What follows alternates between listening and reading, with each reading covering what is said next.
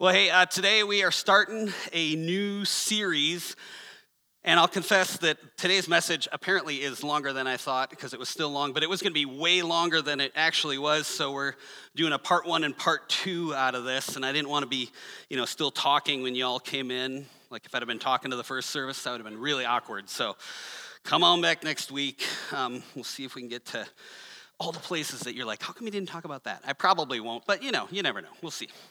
Now, I want to start this morning by asking a question. Have you ever been let down? Have you ever been let down in your life before? Now, those of you who are sports fans, maybe too much of a sports fan like myself, you immediately think of, oh yeah, my Minnesota Vikings, oh yeah, kings of letting me down. Did you hear the one about the guy that wanted Minnesota Vikings players to be his pallbearers? Do you know why? So that they could let him down one more time. Yeah. I resemble that remark. Yeah. At least as Suns fans, we have a little bit of hope right now, but after last year's disappointment, it's a little hard to hope, but let's hope we're not let down. To get off the sports metaphors, I was thinking of some other letdowns. My wife Heidi's a real estate agent, and so we hear about real estate letdowns.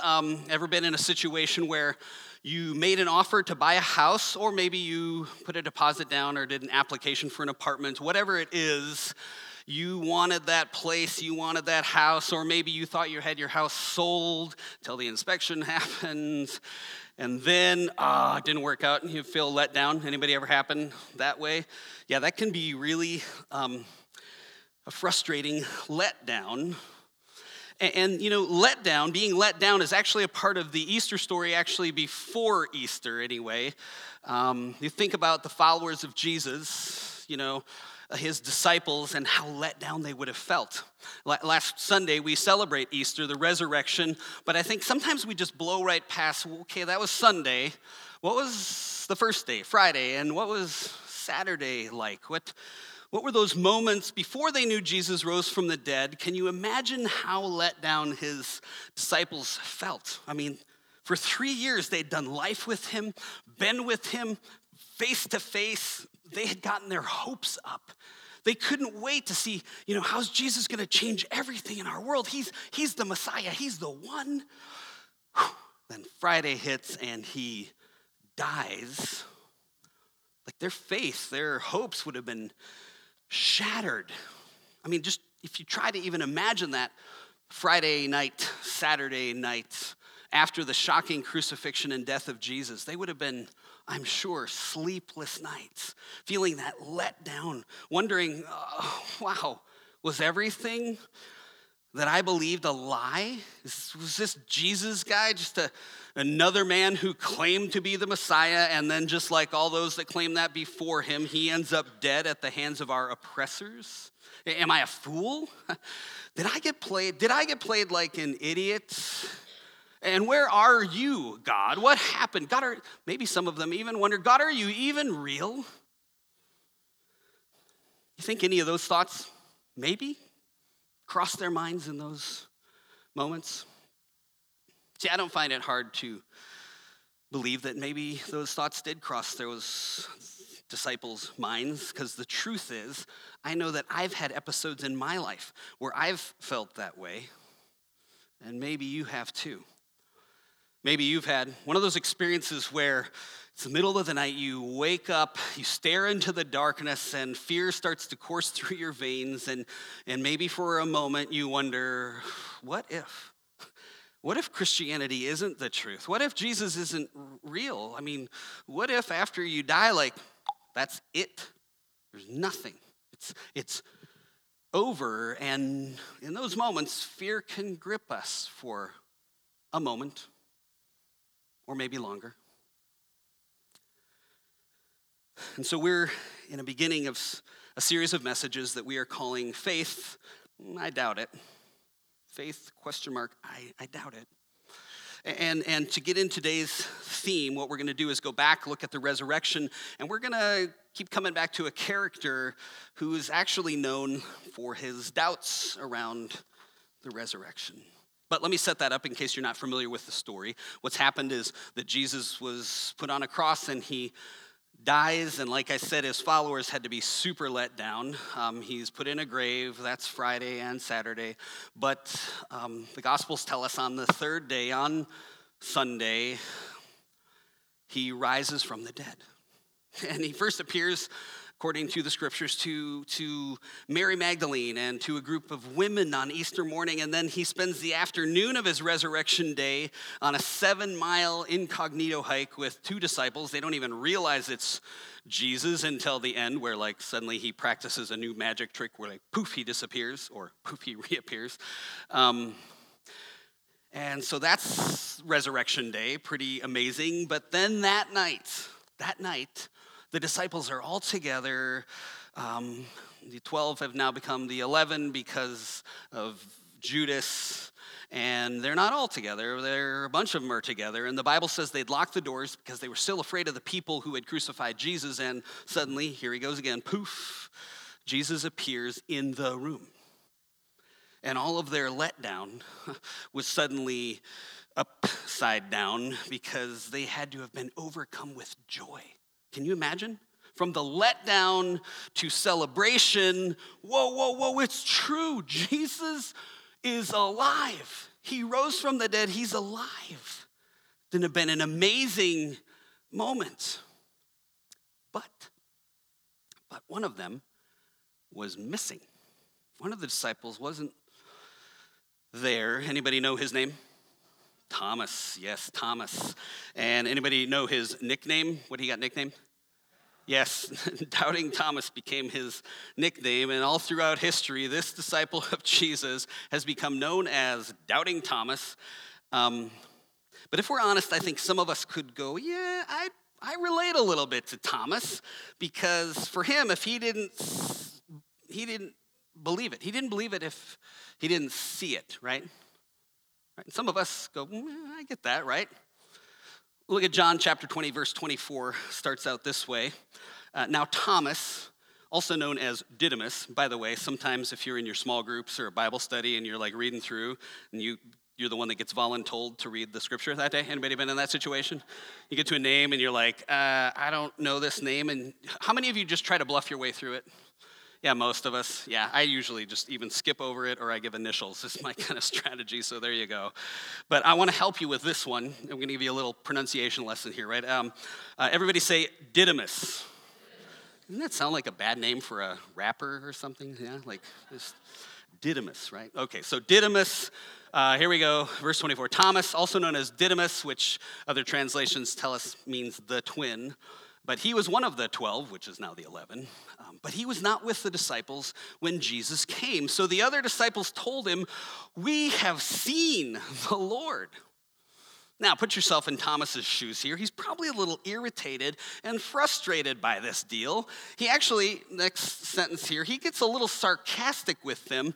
So I guess now we have sarcastic doubting Thomas. He says this, he said to them, Thomas said, unless I see the nail marks in his hands, and I put my finger where the nails were, and I put my hand into his side where Jesus was pierced. If I put my hand in, unless that happens, I will not believe. Now, at first blush, sounds a little harsh, right? It's a little strong. But if we stop and think about this for a little bit, I'm curious how many of us, if we were honest, we would have to go, you know what? I've had some spiritual doubts at least some point in my life. Raise your hand if you've had spiritual doubts. Okay. Those of you perfect people with your hands down, you can go polish your halo while I finish talking to the rest of us this morning. But it's true because, listen, I know at some point, all of us have prayed some prayer that we believed God could and we thought God would, but then he didn't, and then boom, we get bombarded with doubt. Like, why didn't God do this?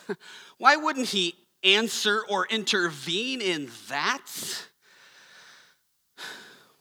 Or maybe, for some of us that are adults, maybe your story was that you were growing up, maybe in a church or in a Christian family, or some way, somehow you had some kind of faith, and it was a simple faith in God, but then you go to freshman philosophy or biology or literature class, and some professor says, this God stuff didn't really happen. And boom, you start to wonder, well, is this real?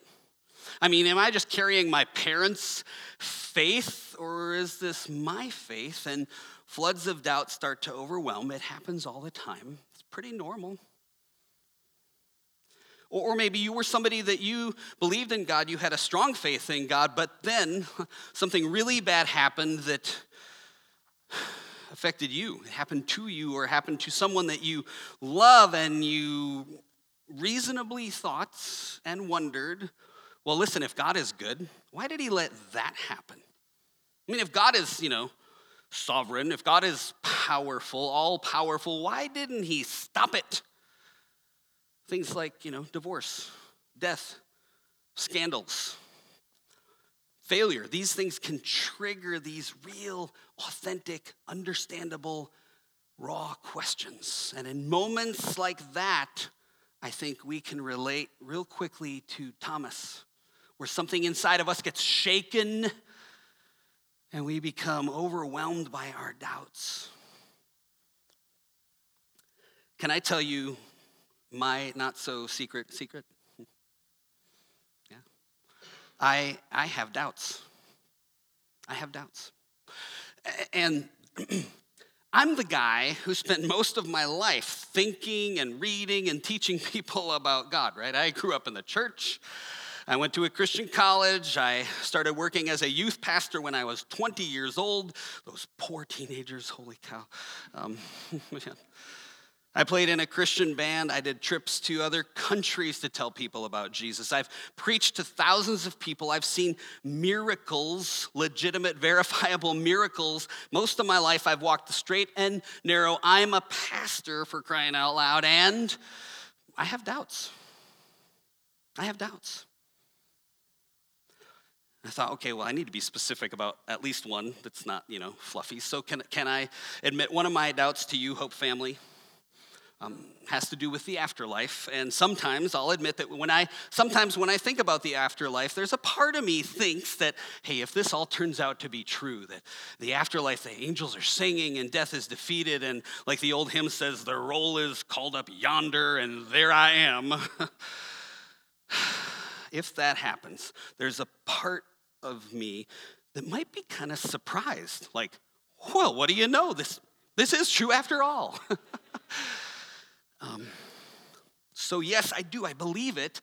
But sometimes I have doubts. And here at Hope, a church where we proclaim and remind ourselves there are no perfect people, at a church like that, is it okay if we ask questions, if we consider objections, if we wonder about stuff out loud? Okay, try over here. Is it okay if we wonder about questions out loud? Is that okay? This side of the room's in. Okay, good. See, here at Hope, what I want to make sure we don't do, we don't want to pretend that we are split into two camps, right? There's the inferiors who doubt, and there's the superiors who don't. Right? Because, I mean, think about this. Is it possible, is it maybe even rational to have faith in the presence of doubt, to have both faith and doubt at the same time? Because I know it's true for me. I do have doubt. I do have doubts, but I also have faith too. I mean, I have bet my life, my life's work, my life's energy on having a real faith in Jesus. So for me, it is a both and deal. There's a book by John Ortberg with the not very catchy title, Faith and Doubt. And he says that the most important word is, in this title, the most important word is the word right in the middle, and. Because most of the honest people I know are a mix of the two, faith and doubt. In fact, and this is something we'll be discussing in our small groups this week, many times We know that it can be, like doubt can be this nagging, irritating voice that we'd rather silence or push away. But I echo Ortberg's question when he asks, is it possible that doubt might be one of those unwelcome guests of life that is sometimes in the right circumstances good for you? Like, might doubt push us toward studying or taking a course like the Alpha course, about studying and digging deeper and discussing where the end result could end up being a stronger faith, where doubt ends up helping us, not because we squashed it, not because we pushed it away, but because we didn't ignore it or run for it or pretend that we don't have doubts. Maybe even doubt could help us develop a deeper trust in God, and maybe even the end result would be that we have more confidence in what we hopefully believe, that it actually could be true.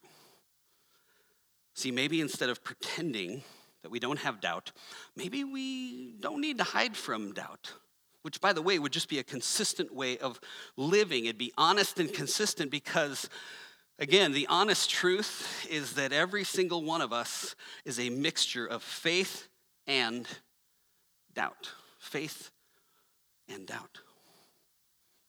Just think back to Thomas, faith and doubt, right? Faith and doubt. I bet that when Thomas had Jesus with him before the crucifixion, I bet he's just like we are when we feel God's presence, right? Sometimes we get absolutely convinced, I feel God's presence. I'm convinced, I'm confident that God is real, that he's working on our behalf, and that no matter what I face, that I can fully trust God to take care of me. My faith feels strong. Thomas had that, I bet. But then maybe something happens that's confusing, or honestly, maybe for no discernible reason at all, we get plagued by doubt. Suddenly I'm doubting Doug, right? Just kind of nips at our heels, lurks in the background. Maybe it's the kind of doubt that feels like it's going to overwhelm us and sweep every last part of our faith away. And hear me, Hope family. In those kinds of times of doubt, one of the main things that we need when those doubts are coming at us, we need a place and a people who will not judge, shame, or abandon us or fix us.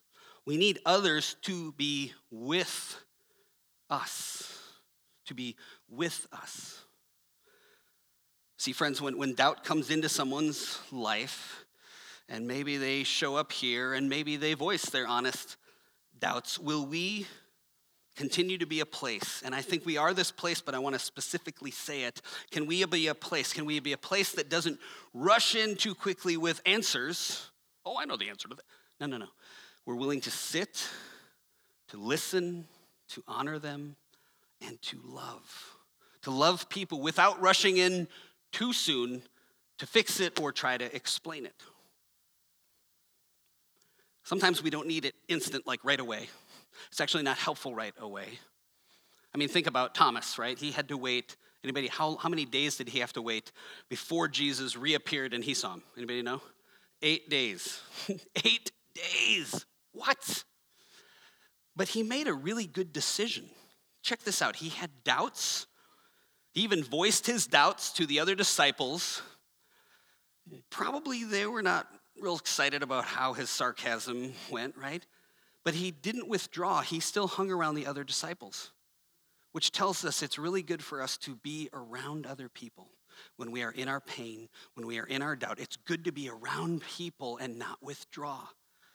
Actually, being with other people can help soothe the pain, because then we know that we are not alone no matter what we're facing, which can actually start to heal our hearts even when our doubts remain.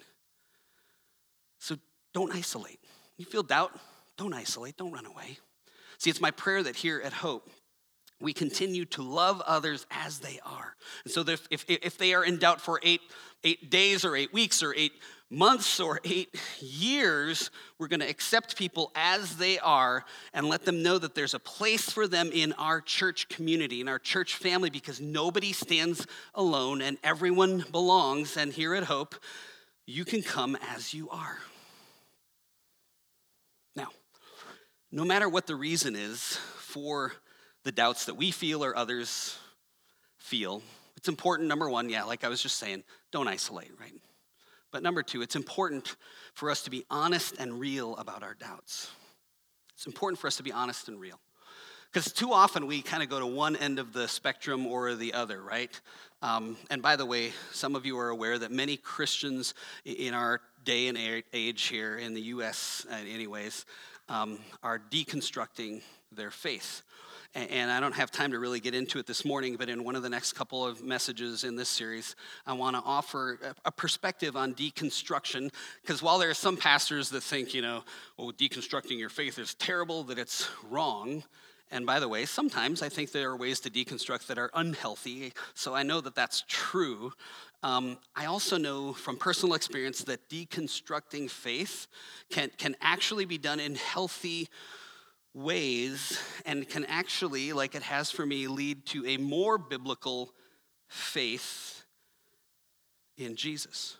So back to faith and doubt in this continuum. I want to think about the continuum of faith on the one side and doubt, and this might be oversimplifying it, but I think that there are two extremes that we can get to when we're talking about faith and doubt. In fact, I'm going to call one extreme hyper-faith, and I'm going to call the other extreme hyper-doubt. Hyper-faith and hyper-doubt. So first, hyper-faith is where we would just pretend that we have no doubts. We hope by pretending that we have no doubts that maybe those doubts we do have will just vanish, maybe go away. Sure, they gnaw at us for a little while, but if we just pretend that they're not there, maybe they'll leave us alone. So this side is hyper-faith. We fake it.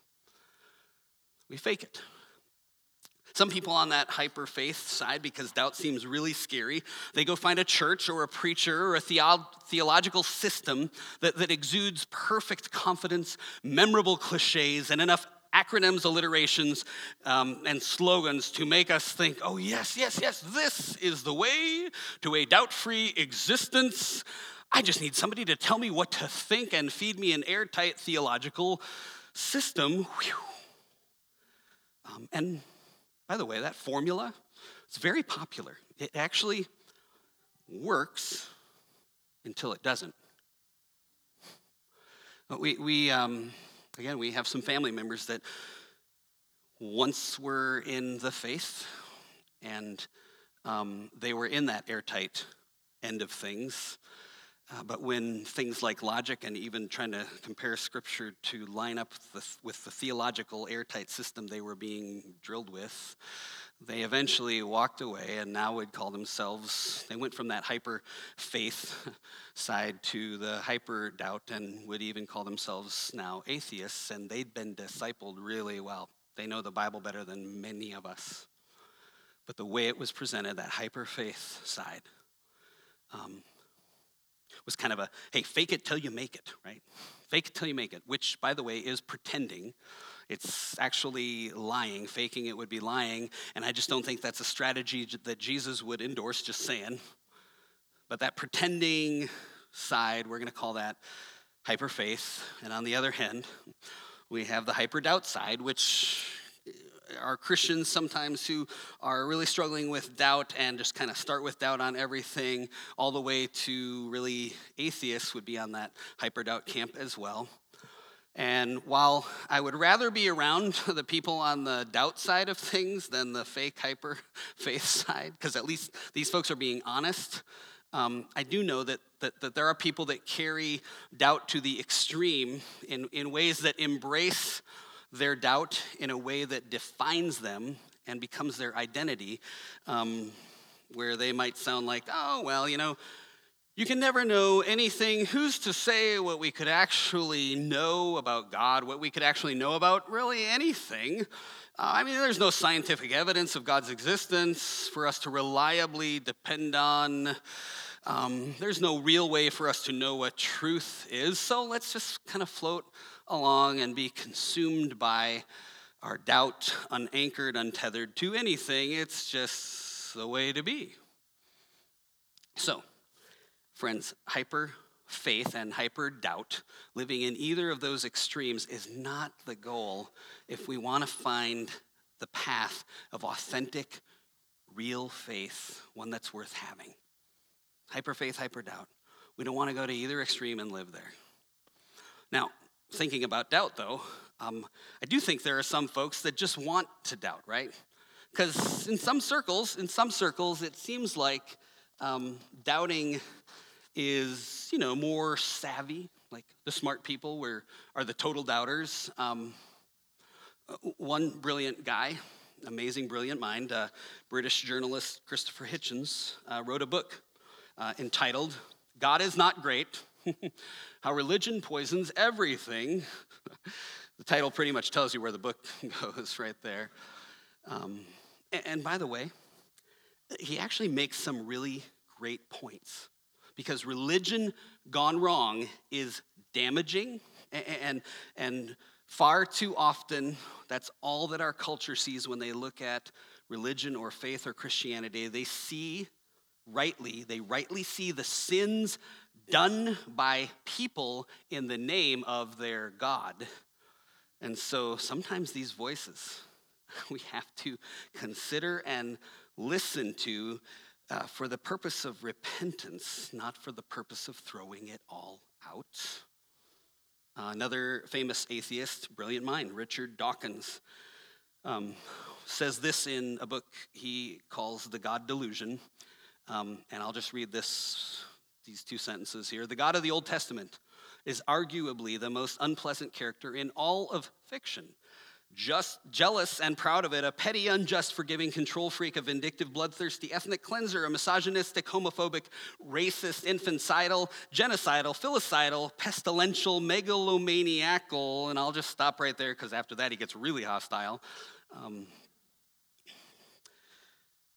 And listen, the point here is not to attack doubters or attack atheists. The point is not to argue with them and develop all our apologetics to be able to argue with them. Listen, I want to actually listen to doubters and not just argue with them, partly because, honestly, I know that I have doubts of my own, and partly because I know when I'm just trying to win arguments, I know I can turn into an argumentative jerk, and nobody wants to be around me then, not even me. So for me, I don't like books or articles by believers on the one side or doubters on the others. Any book on one side or the other that makes it sound like the question of God is simple. Or they make it sound like, anyone with half a brain will agree with them either on the one side or the other, and that people in the other camp are foolish or evil, which is too often where these conversations go, and it's not helpful. Like insulting intelligent doubters, it's not helpful, because truthfully, many of these brilliant minds are a gift and a blessing to the world. Honestly, most of us know smart people, intelligent people who don't believe in God. Anybody know a smart person that doesn't believe in God? And if we're honest, we have to go, wow, that person in many ways is more thoughtful, more intelligent, wiser than me. Like, I know people like that. But listen, the super intelligent atheists for many, many years have predicted the end of God. This is the end of God. This is the end of faith. For centuries, really, have predicted the end of that. Very intelligent people have predicted that would happen, but it hasn't happened, has it? As wise and smart and intelligent as they are, the predictors keep on dying, and the faith then keeps on spreading, doesn't it? But there are some very intelligent people that live in that hyper-doubt world. And some of us think, wow, if I was just smarter, then maybe I could get rid of all the doubts that I have because I could think it through, and then I could have real faith because I could put to rest all of the doubts I have. But it's not about intelligence, friends. It's not about that, because as John Ortberg points out, making the right choices about faith, like making good choices for life in general, does not seem to rest primarily on IQ. Smart people mess up as easily as the rest of us. Here's an example, a story that maybe you've heard. 3 men in a plane. There's the pilot, there's the Boy Scout, there's the world's smartest man. The engine fails, the plane is going down, but there's only 2 parachutes. And the world's smartest man says, "Ooh," he grabs number 1 and says, "I'm sorry about this, but I'm the smartest man in the world. I have a responsibility to our planet." And he jumps out of the plane. Well, the pilot turns and looks at the Boy Scout, and he tells the boy how, "Listen, I've already lived a long, long life. It's been very full, and you, my son, you have your whole life in front of you, young man." So he tells the Boy Scout to take that last parachute and live well, young man. The Boy Scout replies, "Relax, Captain. The world's smartest man, he just jumped out of the plane with my backpack."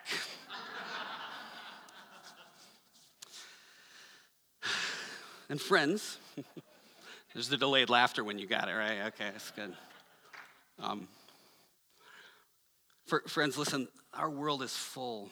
Sadly, our world is full of smart people jumping out of planes with backpacks, which is maybe why 1 Corinthians 1:27 says this phrase: "God has chosen the foolish things of this world to shame or confound the seemingly wise." See, ultimately, in God's economy, as valuable as IQ and intelligence are, it's ultimately not about IQ. And making good choices about faith is not exclusively dependent on IQ. This is not to criticize smart people, but those of us that just wish we were smarter because then maybe we could figure it out. It doesn't depend ultimately on that. And we can count on this, that sooner or later, the metaphorical plane of life is going down, and we are all on the same plane of life, smart guys and Boy Scouts alike, and everybody has to jump. Everybody has to choose a parachute or a backpack, and none of us will know who has chosen wisely until after we jump.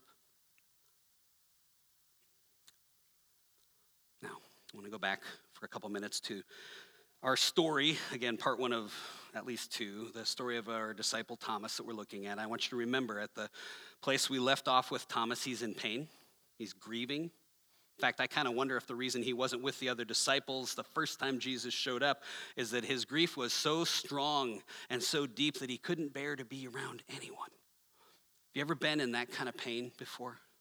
So deep that you just couldn't be around anyone right then? And by the way, that's okay. It's actually, there's some good to having some solitude, and a bit of solitude can be healthy for a bit. But it is not a permanent way to live life. Like, if you're going through that, take time to mourn, but don't isolate. Don't isolate. And Thomas has the wisdom to know that, and so he's come back in his grief. He is staying connected to the other disciples. Even in his doubt, he's connecting to the other disciples. And in verse 26, he says, John 20, verse 26 says, "A week later, Jesus' disciples were in the house again, and Thomas, this time, was with them. Though the doors were locked, Jesus came and stood among them and said, 'Peace be with you,'" which is, kind of nice, because, if all of a sudden Jesus appeared in the room, I'd be freaking out, so, peace be with you. Then verse 27, Jesus said to Thomas, "Put your finger here and look at my hands. Put your hand into the wound in my side. Don't be faithless any longer. Believe. And Thomas said to him, 'My Lord and my God.'" My Lord, he says, "My Lord and my God." This is a declaration of faith in the highest degree. He goes from being let down and doubting to the affirmation in the highest way of who Jesus was. Not only was he convinced, oh my goodness, Jesus is alive, but he was moved beyond that to see that Jesus truly is who he said he was. He is God. And I even love how the interaction between Jesus and Thomas goes. Jesus somehow, right, he says to him, "Okay, listen, bro, go for it. Put your fingers here and there, and right.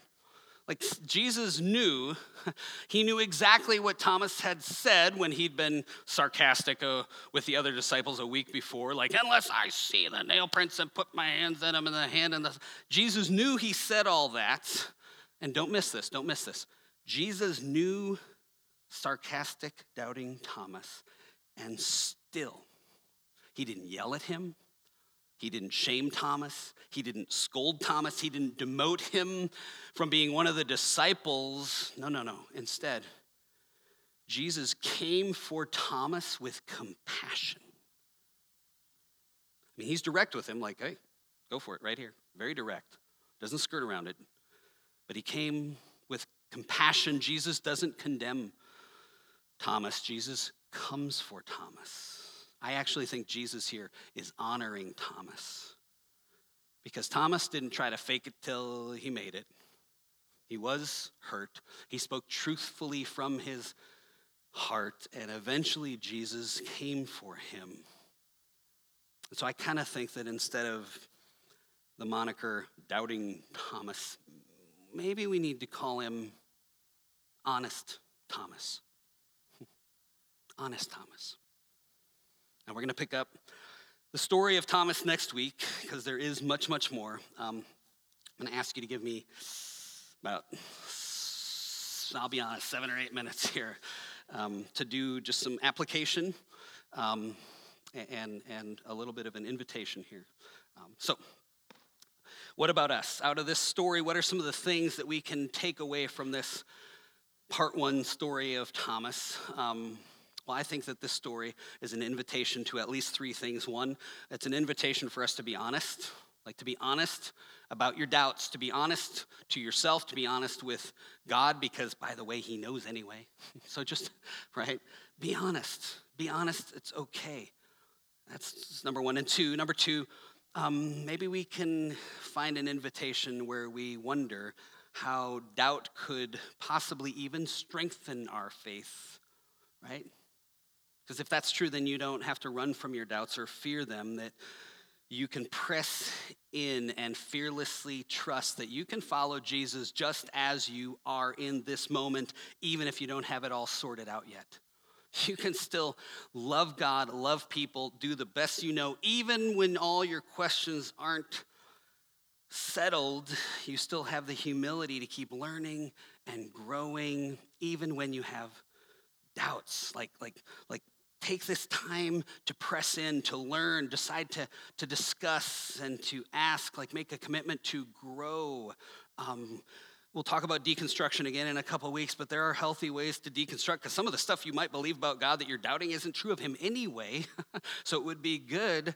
So just, commit to grow. I mean, jump into Alpha, a great opportunity to grow. So it could actually strengthen our faith. And the third invitation in the part 1 of this story of Thomas is this, an invitation to lean in to healthy community, authentic, real community. I mean, look at what Thomas did. He made that good decision. He didn't run away. He came back in his doubts.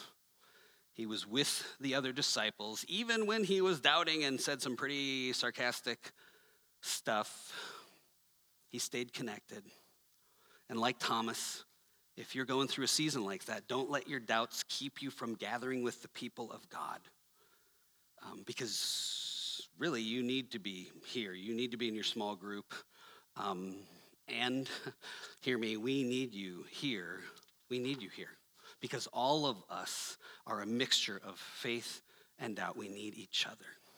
In fact, especially for those of you that maybe aren't dealing with a lot of doubt right now, let's make sure that we continue as a church family to hold high the value of being a safe place for people who are struggling and deconstructing, both here in our small groups or Bible studies that you're in. Be a safe place, because some people go, well, I can never answer any questions. I just have to sit. Well, sometimes there's a place for answers, but oftentimes we're way too quick to go there. So when somebody expresses an honest doubt, we need to practice a principle that some describe as spiritual consent, right? So spiritual consent is simply this: before you offer the answer or the advice to someone, we ask if we can offer the advice rather than just jumping in with, the brilliant idea of how we can help fix their theology. Instead, somebody voices a question or a doubt, we just ask, after we listen a long time, ask, are you inviting me to, And by the way, sometimes they're not. And in that moment especially, consent matters. And so honoring their need to simply be heard honors them and honors their story. So we practice spiritual consent. We don't barge through the door without knocking.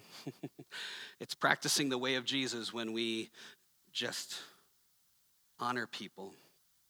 And maybe say, hey, can I share something with you? And if they say, I'm not ready, then hey, awesome, no problem. I'm still here for you, right? Spiritual consent. So again, 3 invitations. Be honest. Wonder about how doubt might actually strengthen our faith. The third one, to lean into healthy community. And as we close, if you are here and you're maybe even on the fence kind of with your spiritual journey with God, you're kind of on the fence, I'm not going to lie. Deciding to lean into or to be open to faith, even while you still have huge doubts and unanswered questions, deciding to move toward faith can be a difficult decision.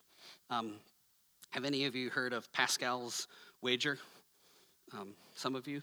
Pascal was a French philosopher, and basically, I'm going to butcher this, but basically he said, listen, here's the deal. If God exists and you believe in him, then living his way, life is just better here on earth if you live his way. And then when you die, the upside is tremendous, right? There's eternal life, there's heaven, all that, right?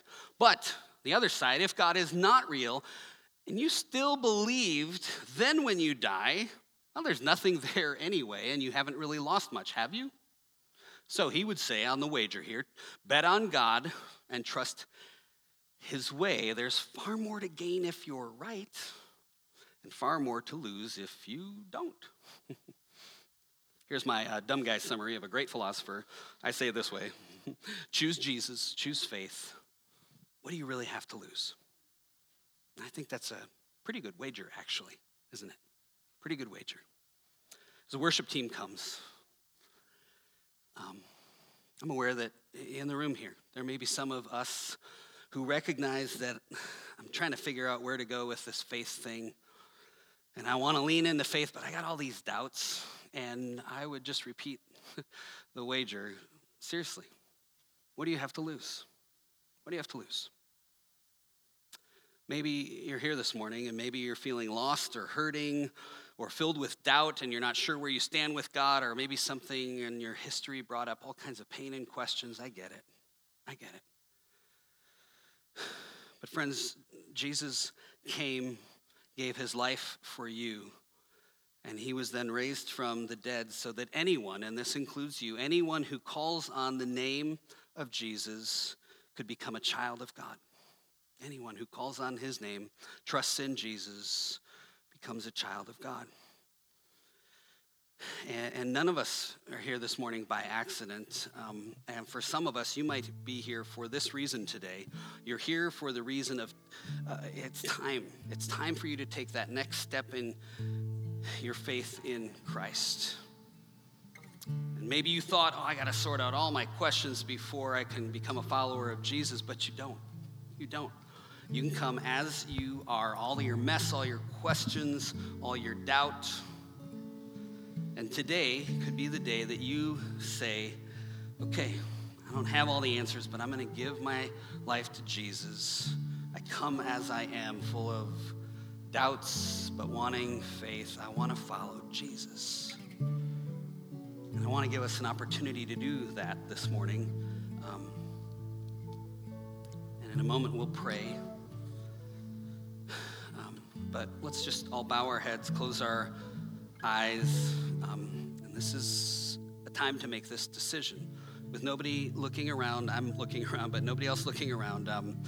If you want to say yes to Jesus, you've never made that commitment to follow Jesus, but you want to make that decision to follow Jesus this morning, I'm going to ask you to raise your hand and make eye contact with me right now. Just raise your hand up high if you're ready to make that decision. I see that.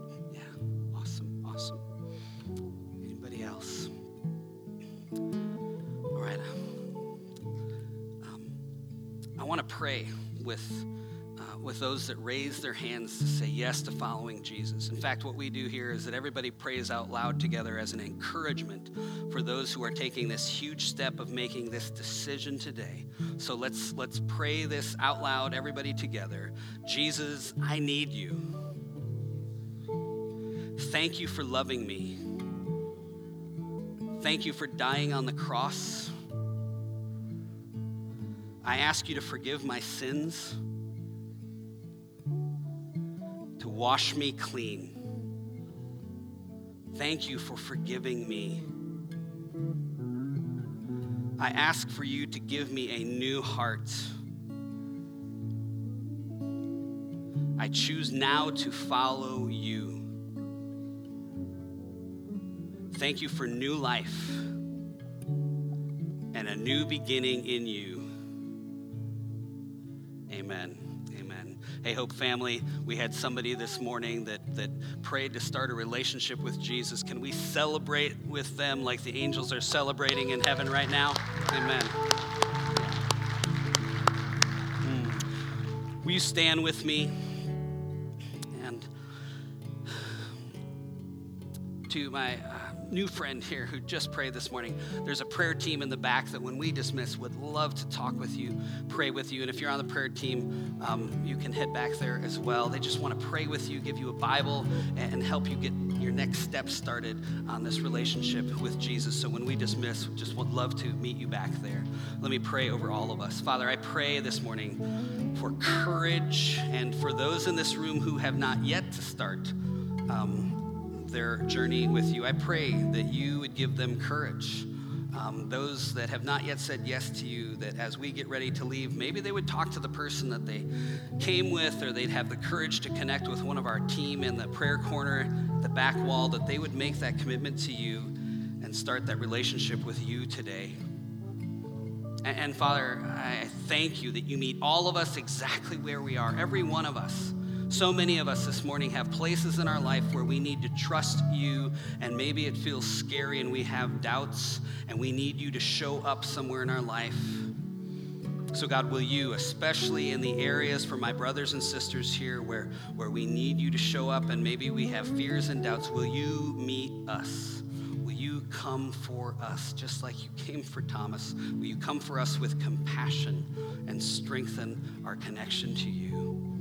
Jesus, thank you that in our faith, in our doubt, you come for us again and again and again. And as we sing now, we proclaim that you are good and that you, Jesus, are our King. Amen. Amen. Let's sing, friends.